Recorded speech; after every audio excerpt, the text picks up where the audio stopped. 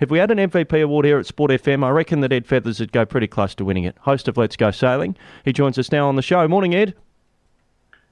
Morning, Jacob, and good morning, Wayne. Beautiful looking out the window this morning here. It's nice and bright and light again for a change. At least, it's light when you get up. Yes, which we greatly enjoy, particularly for us who wake up at the crack of dawn for breakfast radio. It's a day more conducive to being out there on a yacht or on a boat, Ed. Yacht racing. What have you got for us this morning?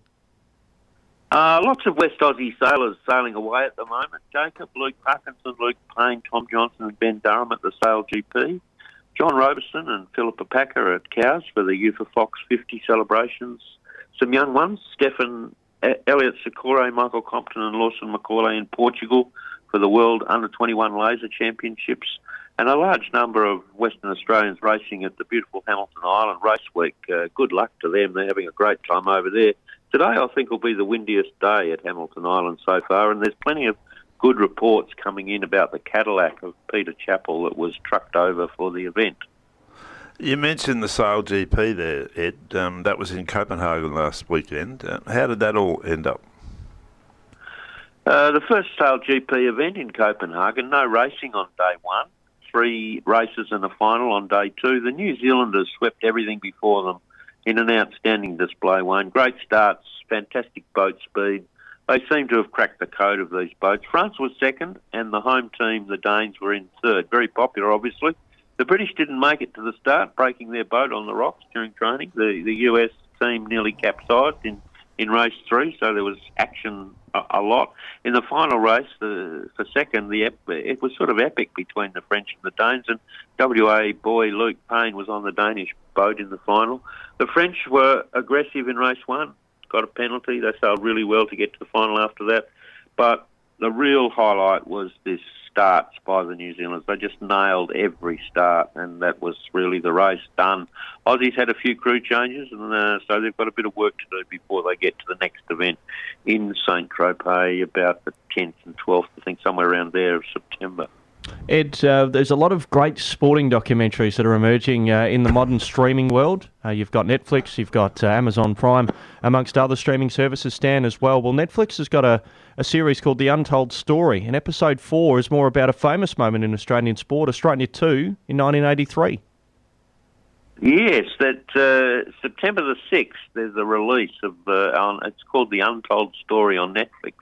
It'll be worth a look at it. It brings new eyes to that victory of Australia 2 in Newport in 1983 when they won the America's Cup, ending the sporting longest undefeated wins, 132 years they'd held on to at the New York Yacht Club. The documentary's got interviews with the sailors and others from both teams, and they bring a new perspective from behind the scene.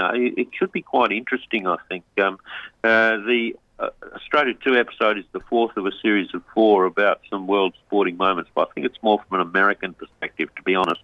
But there were some things that went on that sort of were interesting. I've heard a few interviews recently from some of the sailors on Connor's boat. So if that all comes out, it's like all these things, it takes a while sometimes for some of the truth to get to the surface. All right, that might be one of the things you talk about on Let's Go Sailing today. What else is coming up, Ed?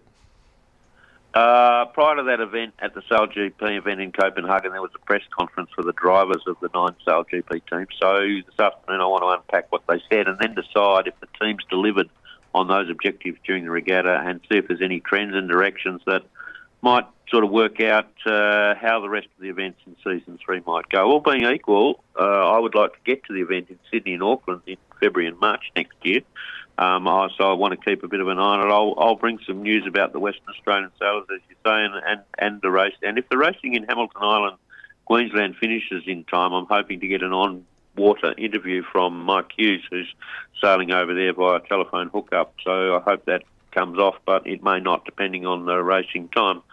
So that's what's on Let's Go Sailing this afternoon.